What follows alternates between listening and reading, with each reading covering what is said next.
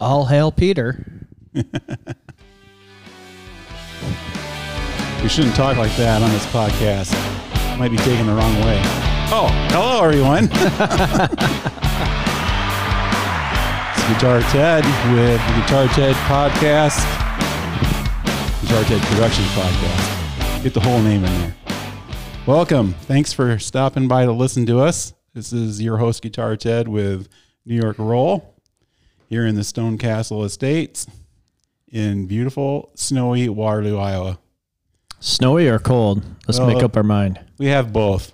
Yeah, the local soft trails, local mountain bike group, CVAST, they're doing a pretty darn good job of keeping the single track groomed. Yeah, they got a nice groomer, and yeah, we got fat biking happening. Yep. Well, they've had the sled dogs for a couple of years now. I think 2 years, maybe 3, and those are the bee's knees, I think, for single track grooming. And then they went this year and bought that UTV, aka a Gator, and they got the 4-track system on it, and they're doing a drag behind it. We don't get enough snow up here that I think rollers are worth a lick, because we just don't get enough base. Yeah. You know, so you just got to drag it and then hope it stays. Yeah, I hope it gets solid. We were fortunate in that big snow we got had a lot of moisture in it, and so it set up really well. So that's good. So we have a few things. We're going to call this 3 things for this podcast. The 3 things. The 3 things. Yes. So the first of the 3 things, which should we pick? You know what they are. Oh, yeah. I just had them pulled up here. How about we talk about Paris to Ancaster? Yeah. So we should look that up, actually. I thought you were ready to go. Well, I know what it is, but I mean, I don't know all the details. Well, real quick, Paris to Ancaster, I believe, was announced to be the Canadian Gravel National Championships. That's correct. And my question is how much is that worth in maple syrup? I don't know. I mean, is that how what their prizes are? Well, a couple of years ago, they had the big maple syrup scandal. There was a big maple syrup theft worth millions of dollars. So, I kind of always joke everything about Canada and maple syrup. Yeah. But the New York State maple syrup is far superior to Canada and Vermont. Okay. I'm just throwing down. Well, we see how you are. So Paris to Ancaster is an event that is, I don't know. I always thought of it as kind of a gravel event. I've had other people tell me, no, it's not really a gravel event. It's I don't know, farm roads and there's some pavement, and you know, it's a lot like a European road race. Yeah. From a classics standpoint. And I think they would say that they're a gravel event just because that's what's popular now. But it's been going on since the 90s, I believe. Yeah. You know, so it's a long established event in Canada. And it was recently announced, as New York Roll just said, that they're going to be the Canadian Gravel National Championship race. So I'm trying to see what their date is. It doesn't have it right in the front page here. I think it's a springtime event. Yeah, I just remember early April is how I generally remember seeing it pop up on my news feeds. They got maps, they got results, they got images, partners. Okay, so I'm going to go on a mini rant right here. One of the things that really chaps my hide about any event page is they don't have the 3 or 4 basic necessities. You want me to attend your wedding? Yes. That's how I look at it. It's what is it, where is it, when is it, and why is it? You could put the 4th one in. Why, you know. You don't necessarily have to have that 4th one, but you need to have the where, when, and what it is. So races are kind of like a party invitation. If you want me to show up, I gotta know when to put it on my so busy calendar. And so they have an awesome looking front page there, but the date for the event isn't there that I can see easily. I should be able to find that right. I should be able to just glance at it and see, 10 seconds. It's this, you know. I suppose it's on their registration. Yeah. You know, I get so frustrated with some of these events, I won't even bother to go to that because it's a waste of my time if it's not right on their front page. That's just how I feel about it. But, you know, I think it's just common courtesy that you should put those things up right up front where people can see it. So I agree. That's just a note for you guys out there if you're putting on events. It makes it a lot easier for people to plan things. So I find it interesting. There's a Canadian one. Yeah. And so where does that go? Does that interact with the United States one? Right. And then Mexico has one. And then do you have a NAFTA championship? NAFTA. We have to ask Ross Perot about that. Well, I'm just saying it'd be. If you understand what Ross Perot what that reference is, then you're old. Yeah. Or you know a lot about history. I think I was a freshman in high school when he was running. Anyways. Yeah. So, but yeah, I mean, that's kind of the reason I wanted to talk about it was there's a chit chat that USAC's going to have their own national championship, despite the fact that there's been a gravel national championship going on for at least 6 years in the United States that not many people know about it. Yeah. He's been on your previous podcast 2 or 3 times. We've interviewed the guy that runs or helps run that, the United Endurance. No, it's not Federation. But it is. I think it's United. Yeah. Endurance. United States Endurance Federation. So it's been a minute. Yeah. And they've done the Gravel Grinder Nationals, they call it. Yep. They moved that recently to Vermont, I believe. It used to be in Manhattan, Kansas. Yeah. For years, but they give Stars and Stripes jerseys out to different categories, just like, you know, USAC would, and they've been doing it for quite some time. But the thing is that endurance style racing and the Gravel Nationals and that organization gets zero cred in the cycling media. You never read anything about it, and I don't know why that is. It's like they don't even exist, you know. Yeah, they get the cold shoulder, so.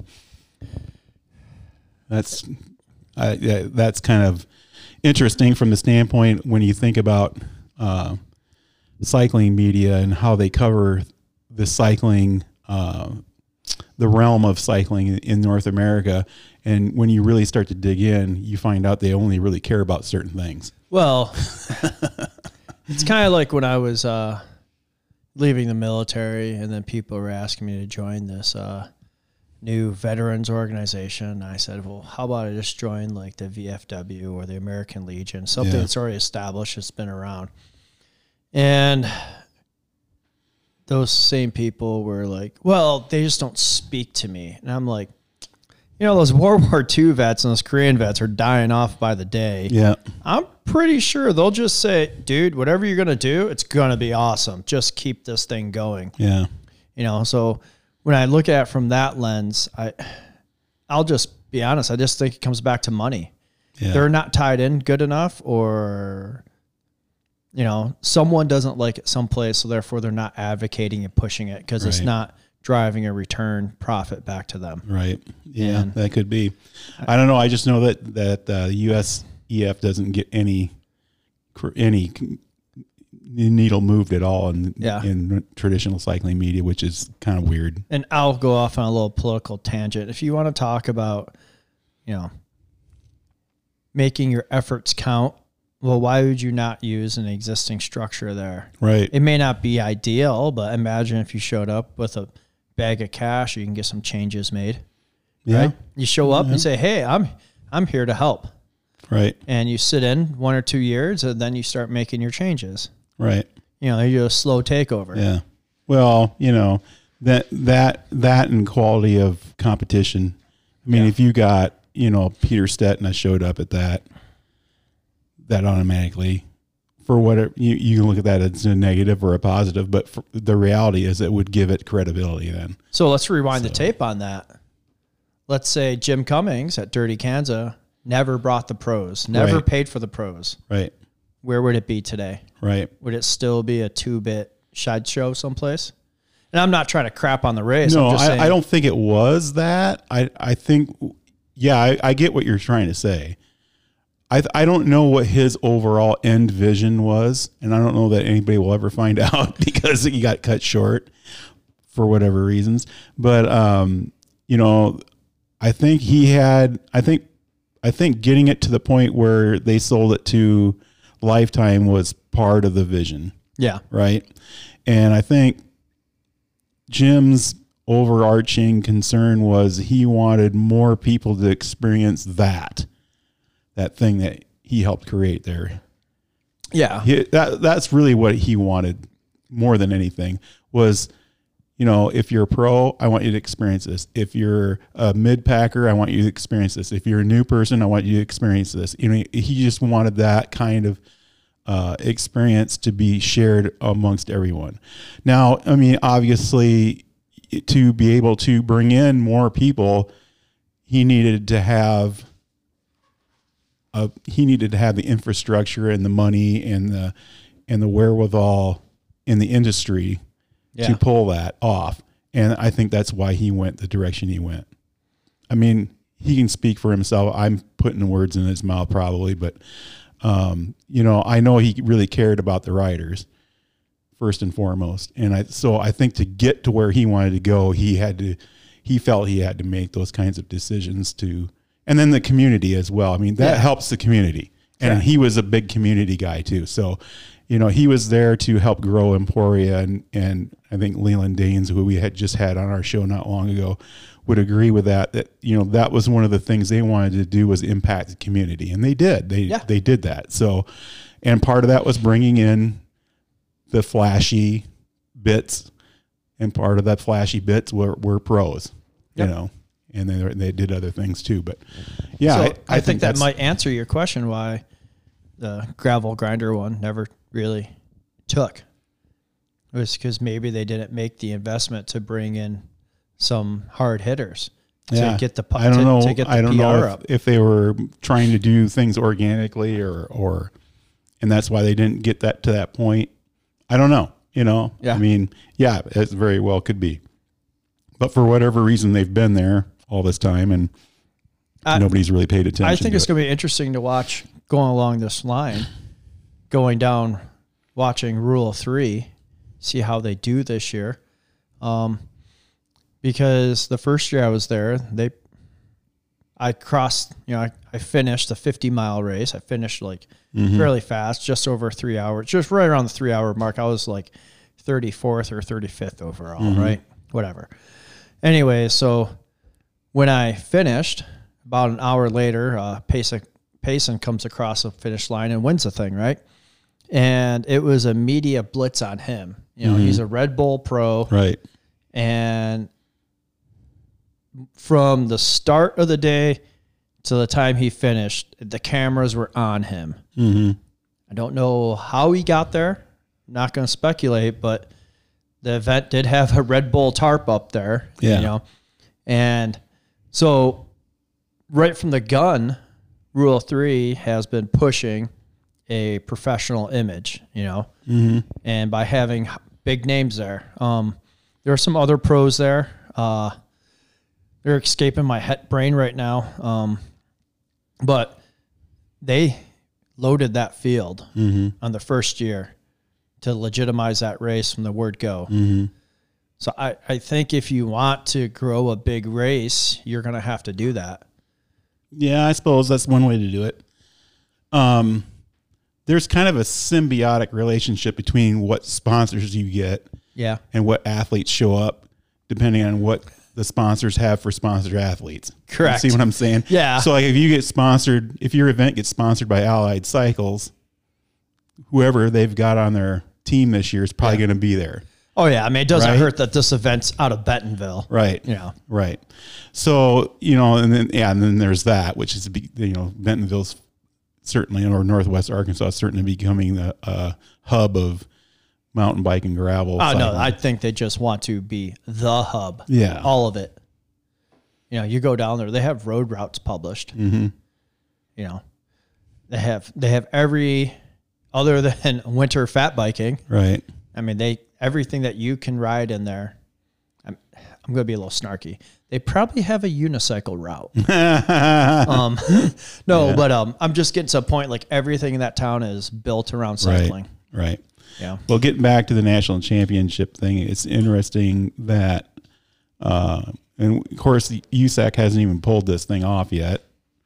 And we'll have to see who shows up. Will it be another UCI event?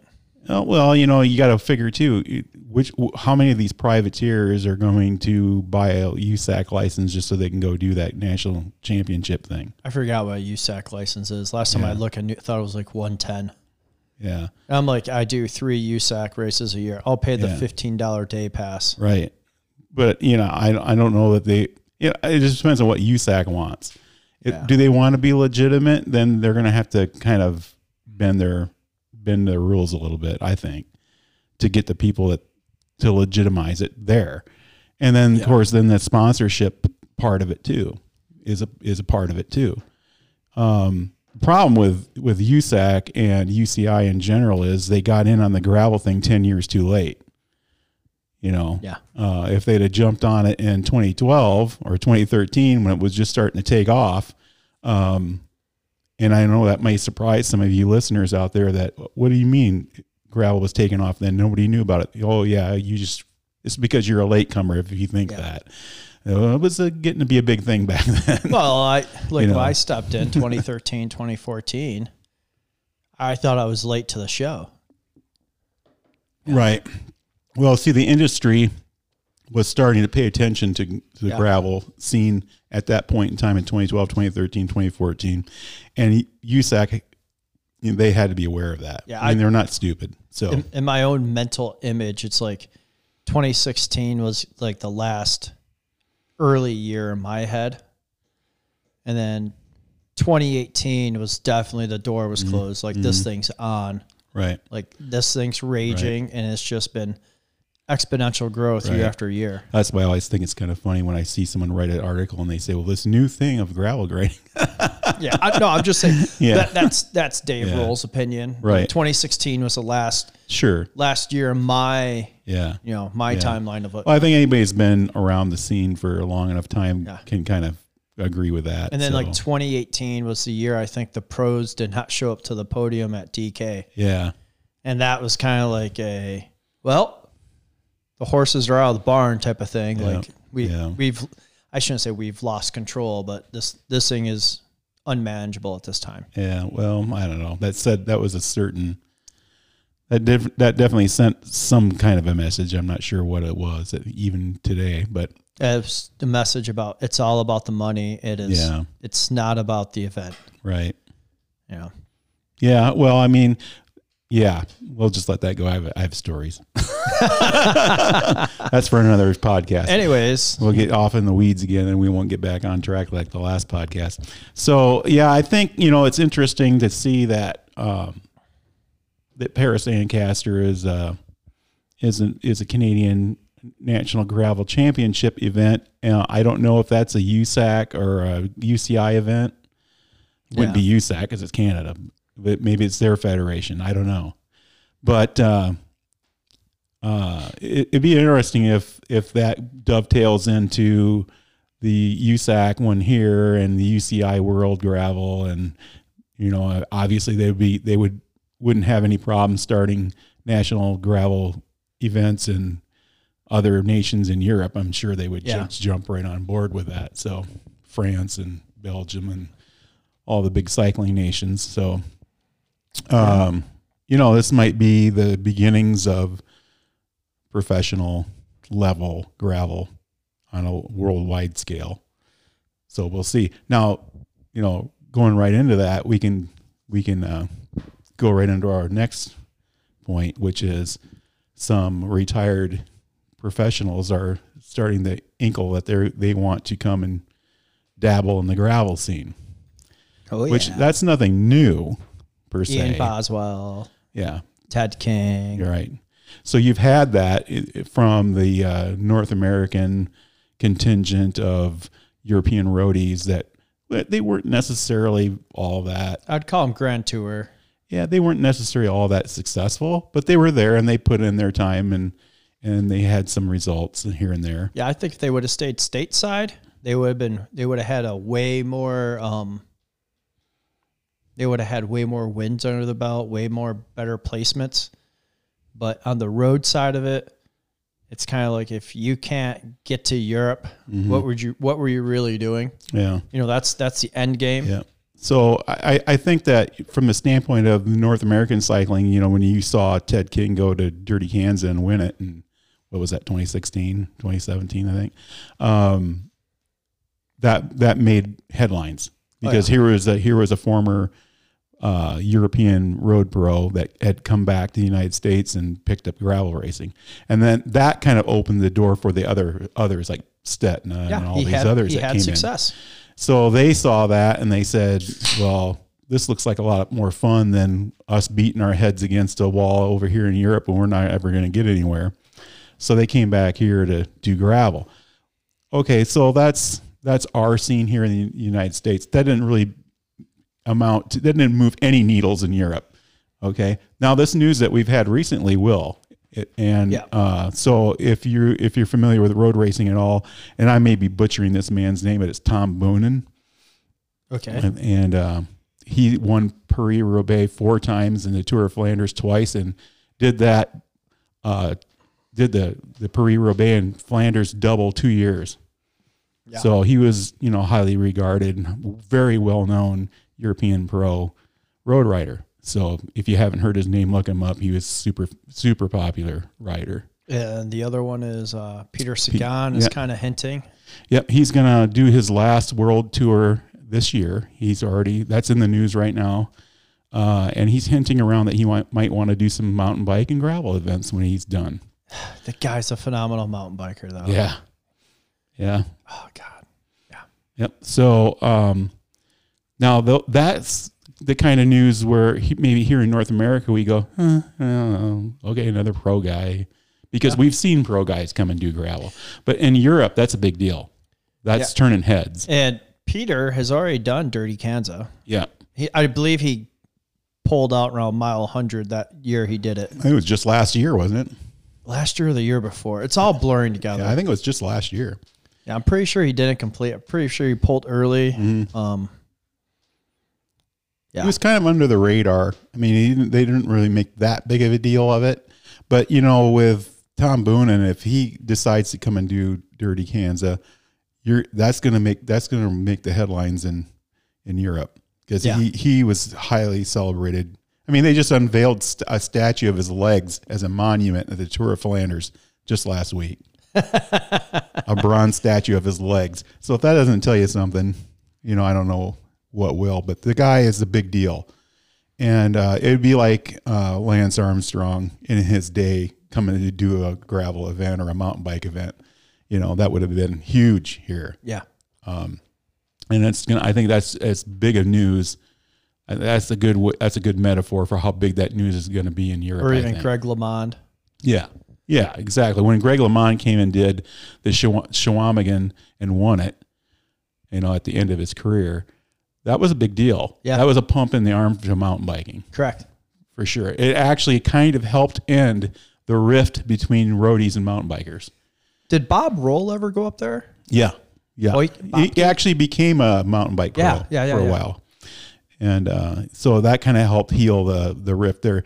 If you don't know what I'm talking about, way back when in the late 80s and early 90s, you were either a road biker or a mountain biker, and the two didn't talk to each other. It was kind of like snowboarders and traditional skiers didn't, it's the same kind of thing.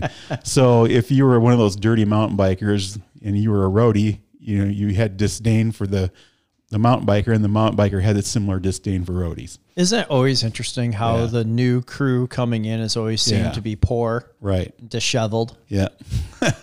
You know what I mean? Yeah, I got it. In any scene, it doesn't matter. Like, right. For years, gravel cyclists, the mountain bikers are looking down at them. Right. Roadies were looking down at them. Right. They were just, gravel cyclists were just bad mountain bikers and washed up roadies. Yeah, so you still get that narrative, Yeah. So, yeah, it's kind of interesting, but yeah, it'll be cool to see where that goes. If Boonen and Sagan come and do some of the higher profile gravel races in the United States, they're going to drag some others with them. I think, for sure, it's going to happen. Yeah, and then you're going to have at that point, I think that's going to change the scene. It's going to raise the bar again.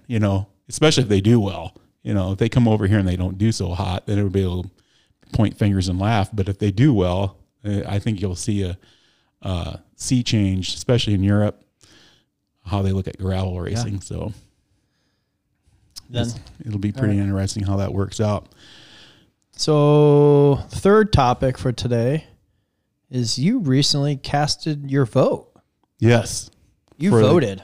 I voted. Did you get a sticker? That's a good idea. I should get a sticker. Leland, we need stickers. So what we're talking about is the Gravel Cycling Hall of Fame. We'll probably link the show where we talked to Leland Danes, who is the brainchild behind the Gravel Cycling Hall of Fame, here in the show notes. But I got nominated last year and elected to be put into it. And when you're one of the things they wanted to do was people who got voted in could choose to be an elector, which meant that I got sent the list of names to look over, and they wanted me to vote. So just to give you kind of a little bit behind the scenes view of what that entailed was they kind of wanted to keep the nomination process democratic. So anybody can nominate someone as long as the nominee agrees. Correct. That they want to be nominated. So you have to get permission, basically. So if you think Joe down the street is got something to do with moving the needle in the gravel scene and you want to nominate him, you would write up a story about his qualifications and send it on in. Then the electors get those, and they have to read through all of them. And then they were instructed to pick 5 people. So there'll never be, from this point on, never be more than 5 put in, but a minimum of 3. And how it works is you had to rank your choices. So your first choice, the one you really wanted to see go in for sure, you gave 5 points to. And then so this is kind of like down ballot voting. Yeah. So the top 3 ranked choice voting. The top 3 point getters. It's like if Joe is in the top 3 of points amongst all those that were nominated, he would get in. And then the final 2 have to get at least 50% of the vote. Yeah. Or they won't get in. So that's where you get the cutoff at 3. If they do manage to get 50% of the vote, then they get in. There might be 4, there might be 5, based upon that sliding point scale. I don't know if it's a sliding point scale, but a point scale. So that all sounds okay. That sounds pretty good. The only problem that I probably should be careful what I say here, because I don't want to sound like they don't know what they're doing. But I think the nomination process needs to be streamlined a little bit. Yeah. Just from the standpoint of, I don't think people understand what a story is to help someone get nominated.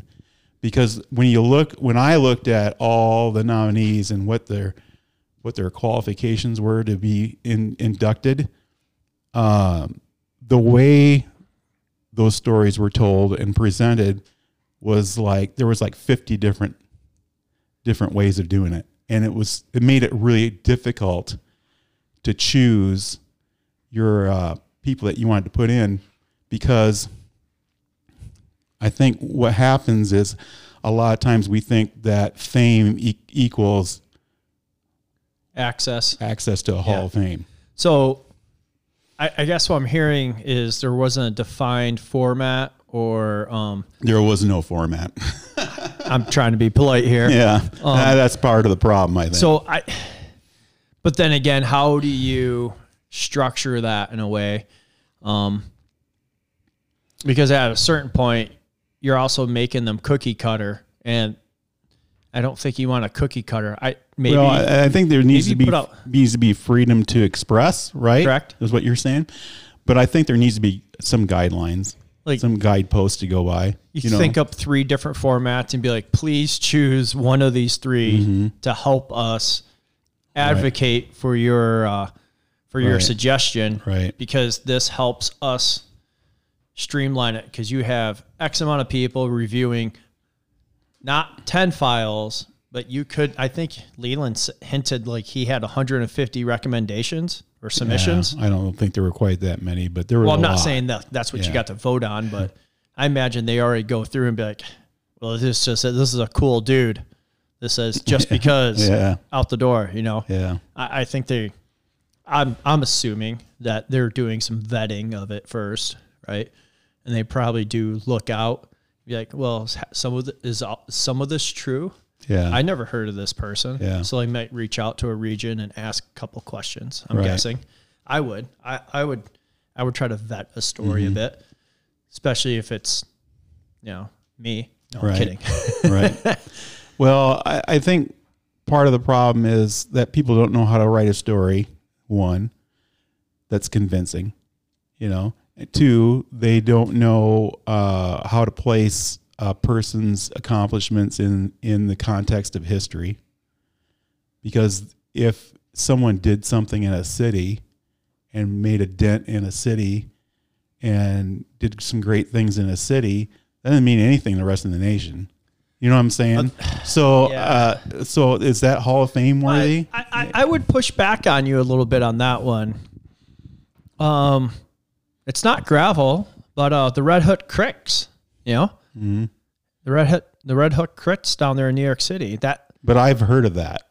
Yeah, I'm saying I've never heard of this. I'm just saying that this person that nominated this guy thinks that guy is awesome because in that little city or that little state or that county or whatever did a lot of things. But if that doesn't move the needle in the cycling industry, or if that doesn't move the needle in cycling in general, then that's just for that region. Yeah, but that's why you have a Hall of Fame for Clayton County, I'm just get making where an you're going. example. So, but the Red Hook Crit is something that was widely reported. I mean, Correct. almost everybody in cycling that pays attention has heard of it, at least, So, and there's been a lot of athletes that have come out of that, this person did the Red Hook Crit. I mean, there's gravel racers that were part of that I've heard of. So, yeah, I mean, I may not know exactly the details of it, and it was very local, but it influenced, the influence of that event went out, and other people were affected by it. all right, so next year Nationwide. I'm nominating the Red Hook Crit. And there's a lot of that I'm not saying that happened in the nominations this year. Yeah. That's just an example. Yeah. And if you don't give people a guidepost to go by, so they know that, if I write this story about my neighbor, it ain't going to make it because, they're looking for this, But does it have to be a national impact? Could it just be regional? Sure, it could, but I think that in the context of history, Yeah. that has to be one of the more heavily weighted things. Just because someone has raced a few gravel races and their name got splashed all over Velo News, That don't mean crap to me. does that mean that they should be in the Hall of Fame today when you're bypassing a bunch of people that actually laid some bricks that those people that you're reading about stand on? I mean, so that's what my point is. the one event that I used to try to get to, and I never could figure out how to get to it because by the time I realized what time of year it was hitting and all that, the one event I think is fairly influential was the DeKalb 100. Yeah, That was in Illinois. Yeah, the something metric they called it. Isn't that what you're talking about? Yeah, it was. Last time I think they ran that event was maybe 2016. Mm-hmm. Yeah, I mean Toby. Toby, what's your last name? It's not McGuire. He's actually one of the board members of Gravel Cycling Hall of Fame. Well, I'm going to be quiet. No, I mean, and you look at that, that's an event that they did a lot of really cool promotions with videos and movies and stuff that they made. They had a night race too. The Night Bison, I think they called it. Yeah, that sounds about right. Yeah, out of DeKalb, Illinois. So, yeah, I mean, that's something that they were pioneers. They had I would say in a pioneer category, they had a major influence because they did a lot of things first. Yeah. Right. They did the big video promotions and they actually spread the word of gravel really because those videos were viral. They went viral and they're still on Vimeo. I mean, you can still look at them. I found one of them the other day because someone was asking me about it. So, I mean, that's an example of something that from a pioneering standpoint made an influence early on and has historical relevance. Yeah. And that's a story, and that's why the Gravel Cycling Hall of Fame exists, is to tell those stories. So let me throw another promoter at you. I'm going to butcher it. One Eye Samurai down there in Florida. He's got like the Hurricane 300. He's got the Florida Continental Divide. Yep. There's some people in Florida that deserve to be talked about, and there were some that got nominated. Okay. The 4G gravel grinder. That's one of the biggest events down there. It's been around for a long time. I mean, you could look at that as being something to take to heart, because that popularized gravel in the Southeast to a great degree. But yeah, I mean, there's several Florida stories that could be part of that. And there's also, your Belgian waffle ride. That was something that was going on before gravel got big, but became a big part of the gravel scene. Yeah. I mean, that deserves to be considered, I think. Stuff like that, John Hobbs with the Flint Hills Death Ride. That was predated the modern gravel scene, but definitely should be a story that's involved in the Gravel Cycling Hall of Fame, I think. That deserves to be there. So from a historical standpoint, I think the foundational pioneering and pre-modern day gravel stuff, if we don't get it in there now, it'll get forgotten versus, well, who's got their name splashed all across social media today. My Instagram, I'm starting to like report things like not interested because I just get hit up with gravel races. I'm like, you want me to go to California next week?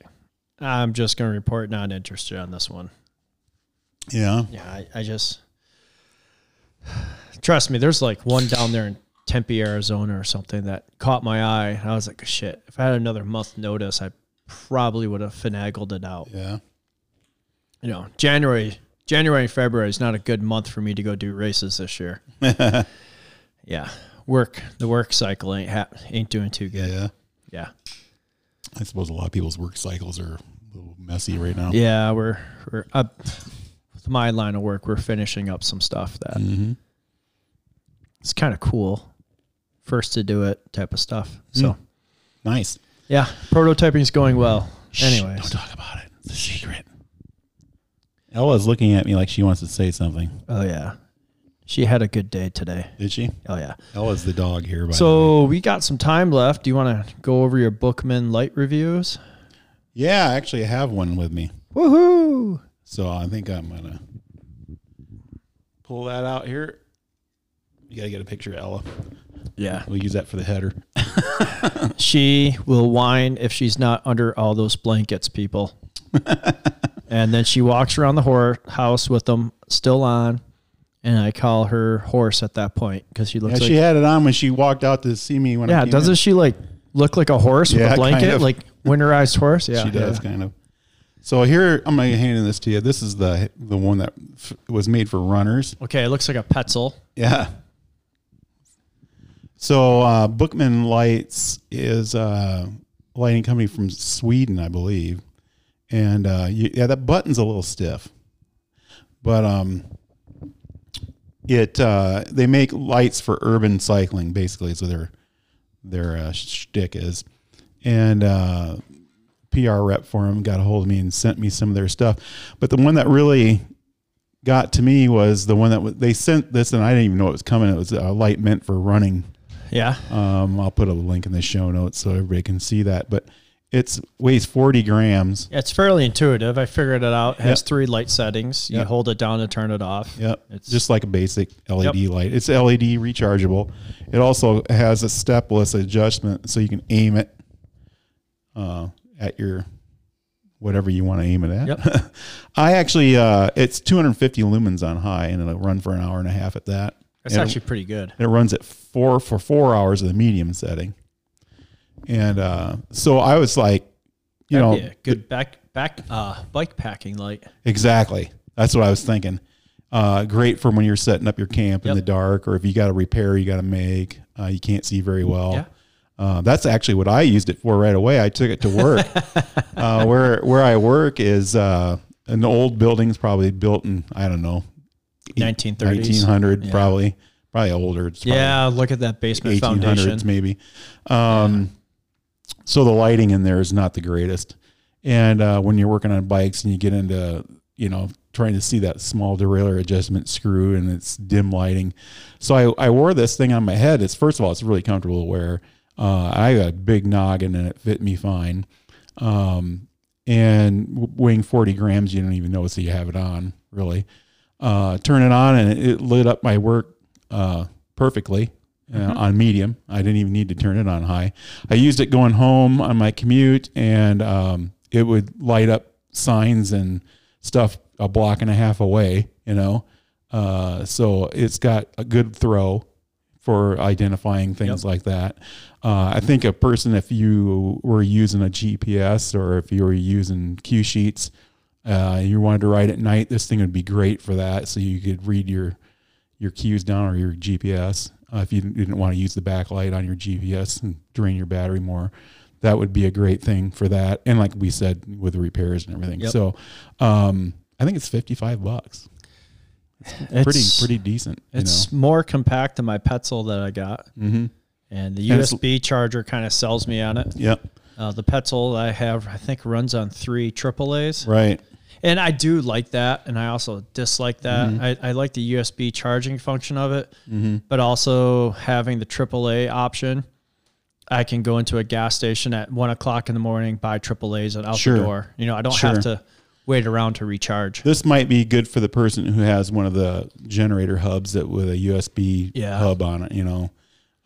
That might make more sense. Or if you take a brick with you, that you can recharge from. I'm almost to the point, like, if you're going to be serious about bike packing, you need to have a generator hub. It's really, they're to the point now where they're pretty bomb proof if you get a Schmidt. That and it keeps you off the grid, and you can pedal and charge. And you're not stationary. Right. You're not held ransom at a Tim Hortons in Canada. Hortons. Not like I was. Not like I'm speaking from experience, kids. Tim Hortons. That's a good point, though, being off the grid. And with the way that they've made improvements in the light, and not only that, but in the wiring of the lights. Yeah. So like now, I think it's Schmidt has a Quick Connect, which when you see it, you're like, why didn't they do this from the get-go? It's a coaxial cable. Yeah. It's just, it's like any headphone, like, 1/8-inch headphone jack. And you just plug it in and go. And when you want to take your wheel off, that's super easy. It used to be you had to peel off these 2 spade connectors with really flimsy wires on the ends of them. You were like, oh, I don't want to break my wires, or if you accidentally drop the wheel and it would break those spade connectors right off. With that coax cable, it's pretty heavy duty. Likelihood of it just disconnecting with the weight of the wheel is pretty high. So if you made that mistake, it wouldn't be catastrophic. But it's obviously way easier to keep the thing weatherproofed and to disconnect and connect it. So I think that's a major improvement for people who are going to go off the grid bike packing. And something like this light then makes a lot more sense. Yeah. Now they also make these funky looking kind of curved front lights for the rear and for the front that I'm gonna have reviewed too. And that'll be on my blog and on Riding Gravel, and we'll put links in the show notes. That's you just press it halfway and it tells you if it's charging or not. Yeah, which is kind of nice. But I would say the taillights bomber. It's really cool. It's got this like sequential mode to it. That's kind of the neat. Night Rider. Yeah, the Night Rider kind of thing, or disco light, you know. So, and it's really bright. And the front, it would be good as a supplementary. I wouldn't rely on it for a headlight. It's 250 lumens, which maybe if you're in cities, that's fine. The thing about it that's way cool is it's got this flash function that is like, it looks like the cops are coming down the street. It's pretty intense, so it's fairly bright. So I like that. So Bookman lights, we'll put a link in the show notes to that. You should check them out. I've been pretty impressed so far. So do you have any gravel amplifiers? I didn't get a chance to really look this time, but I do have one. You have one. Go ahead. I'm bringing an old one back. You are. Just really hammering it home. Yeah. The Oil Boom Gravel Ride in Titusville, Pennsylvania. Yep. It's kind of that area where J.D. Rockefeller discovered oil and then built his empire out of that area over to Cleveland. So right. It's got some historical significance to it. It's June 17th, and I think this cost is manageable. He's just asking for a $20 donation. Yeah. And he's got a 20, 40, and a 60 miler. And the field limit is 100 folks. And so they claim amazing dirt roads, expect 90% dirt roads, free event, donations appreciated, fully marked route with a sweep car, no rider check-ins, bring your friends, have fun, real gravel riding with no filler, or $100 entry fees. And I kind of like the last bullet, extra bullet point, exclamation point. So they're on Instagram. You can follow them on Instagram at oilboom_gravel ride, gravel with a large G and R, large R, capitals. And they also do have a Facebook page. Just look up Oil Boom Gravel Ride. And I would actually be interested in that, but the timing does not work for me. When is it again? June 17th. I normally go back to New York around 4th of July, so last year that was a little early, and I didn't feel like leaving Morgan alone at my dad's house. Oh. So I did not Trying to be a responsible boyfriend, huh? I should stop that crap. Anyways, yeah, so that's the one I'm going to keep pumping. Yeah. Where is that in Pennsylvania? It's kind of the west side. It's north of Pittsburgh. Oh. I would just say it's in between Erie, Pennsylvania, and Pittsburgh, and a little bit east of that. Yeah. Looks like it's a couple of miles east of Interstate 79, east of Meadville. So. Oh. I really don't know too much about that area of Pennsylvania. Probably pretty hilly, isn't it? Oh, yeah. Yeah, so, yeah, it's exactly where I said it is. It's kind of due south of Erie, Pennsylvania. So I would just say, like, if you're leaving Pittsburgh, it's probably an hour and a half north. So just looking at that, eyeballing it, looks to be like 45 minutes south of Erie. It's hard to tell with elevation. That changes your timing a lot. Yeah. But it is near Jamestown, New York, which is the home of Lucille Ball. So how does that figure into gravel? It does. I just love bringing up Lucille Ball, or what's her name from 10,000 Maniacs? Golly gee. Natalie Merchant? Yes, she's from Jamestown, New York. She is? Yes. I didn't know that. Yes, sir. And the Goo Goo Dolls are from Buffalo. Yep. The Goo Goo Dolls. Yeah.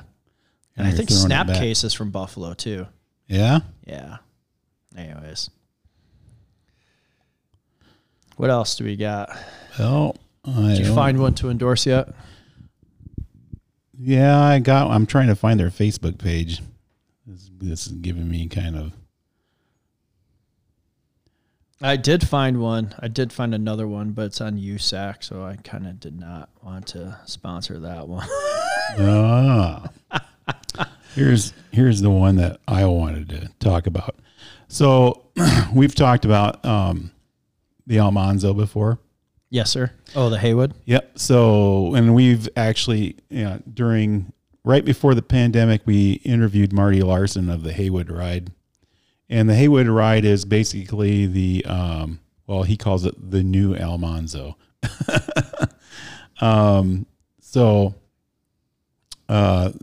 Basically it's Almanzo under a different name, more or less. It happens in the same date in May every year that the Almanzo did. So you can plan on, I think it's the weekend after Mother's Day every year up there in Northfield, Minnesota. And they have all the distances that the Almanzo had. So you can do 100 miles, you can do a 160, you can do... I think they have this 380-mile monster that you can do, and that starts the day before the other events. And then they have a shorter, more family-friendly distance as well, which I'm not sure what that is. But Marty Larson and Ben Witt are the ones that run that up there in Northfield, pretty much.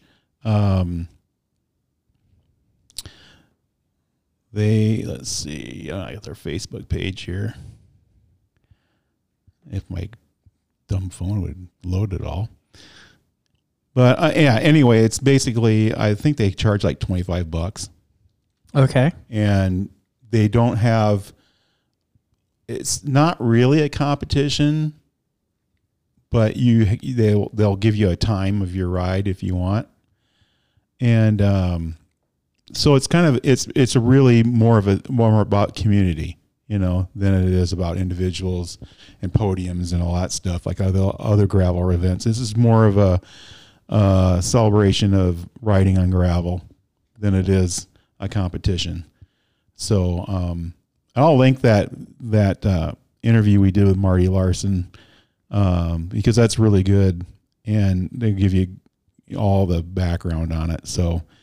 It says here, come join us with rides of varying distances on the gorgeous gravel roads of Rice, Goodhue, and other counties in southern Minnesota.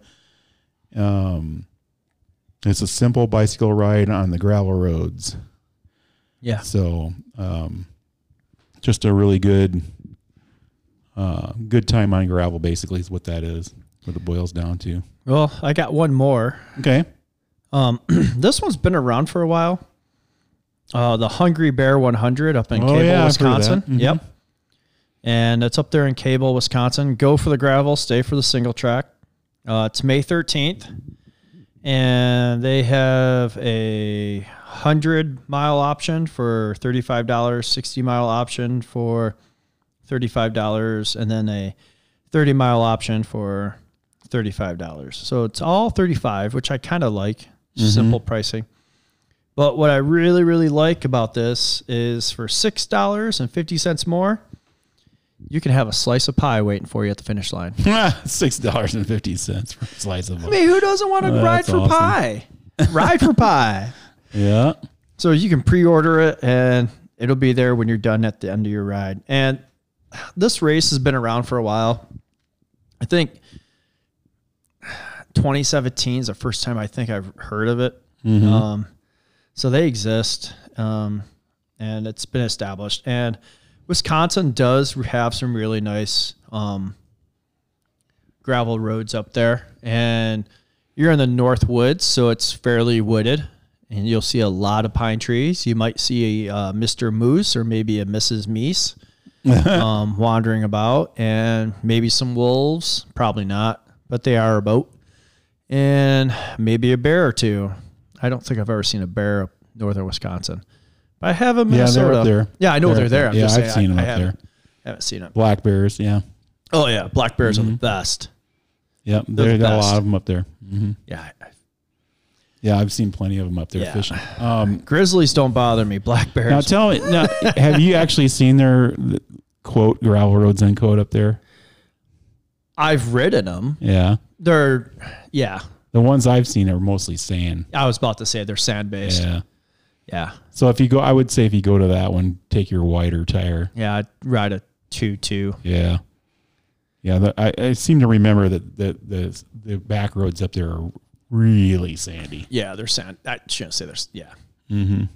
Now, if you go to like the Haywood ride, their gravel is so fine you could probably ride a 35 millimeter tire and be pretty good for most of it. Yeah. I mean, where I rode around in New York State, I was riding my Cat 13 with 70 PSI on a 28 millimeter slick. Yeah. Yeah, I can handle mile and a half gaps here and there of gravel, but to actually ride, probably not. Yeah. You know, it's one thing to be bounced around once in a while for a mile and a half. It's another to go for 100 miles of that. Yeah, I would say if you have a bike that does 35s and that's all you've got, southern Minnesota gravel is usually okay with that. Yeah. Usually. I mean, like you said, there'll be sections where it might be a little gnarly on that kind of tire, but you could probably get by with most of it. Yeah. I found that to be kind of true and where I rode around in Quebec. Yeah? Yeah. I mean, yeah, there were stones in the road. Don't get me wrong, but it was road enough. Cars did good enough job of keeping it packed. Oh, yeah?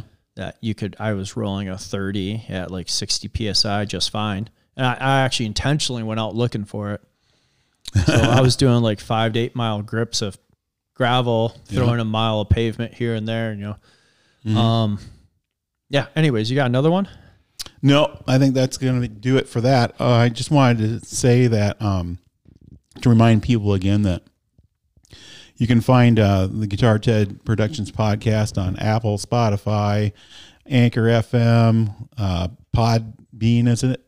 Yeah, Podbean or Podcast 2.0. Podcast 2.0, amongst other Google. I know it's on there. And I think there's about 2 or 3 other places that I'm seeing people are finding. Amazon Music. Yeah, Amazon Music. Was another one I noticed the other day. So, you know, if you want to leave us a review on any of those, please do that. That helps us out. Subscribe if you can subscribe. Like if you can like. Tell a friend. Tell a friend. Yeah, appreciate all Actually, that's probably help. the biggest thing you could do is tell a friend. Just tell a friend about us.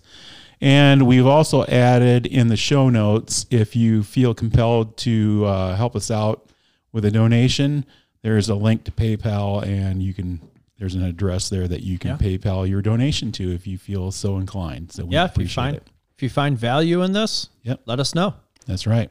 And we're looking for sponsors too. So if you're listening to this and you're in the bike industry and you think you like what you hear, and you would like to see your brand represented by the Guitar Ted Productions podcast, reach out to us and we can get you set up. I think the only thing I would caveat with that, and I'm just throwing this at you, we haven't even chatted about that, is I don't want events because I think Gravel Amplifier would take away from that. Well, if you want to be on the Gravel Amplifier, that's one thing. Yeah, just shoot us a note. Shoot us a note. We'll throw it on there.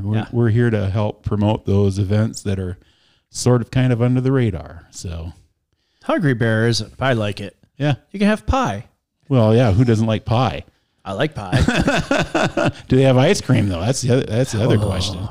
We need to talk about strawberry rhubarb pie with ice cream. And ice cream. Now we're talking. In Whittier, Alaska, in a hot clay bowl. Oh my God. Yeah, that would be good. Yeah, we were salmon fishing. Yeah. Oh, the listeners need to hear this story. We were salmon fishing when I was in the Army up there. There's probably like 8 of us lieutenants, and we were up in Shotgun Cove Bay.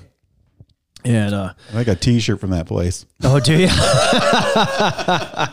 So, anyways, they looked at me because I was the only one who hadn't been drinking all day. And they're like, hey, we're out of beer. Go back. So I ran into town and I saw there was like a shack, and it literally was a shack.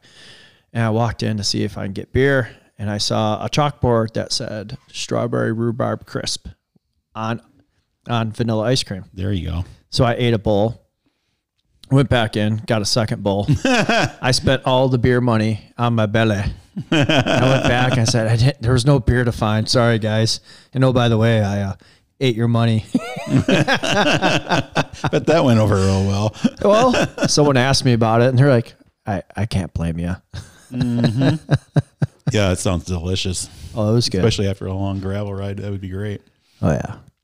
So I will wrap it up with that story about strawberry rhubarb pie and ice cream. If that doesn't make you hungry, I don't know what will. So thanks for listening to the Guitar Ted Productions podcast. We'll see you next time. Hang in there and keep riding.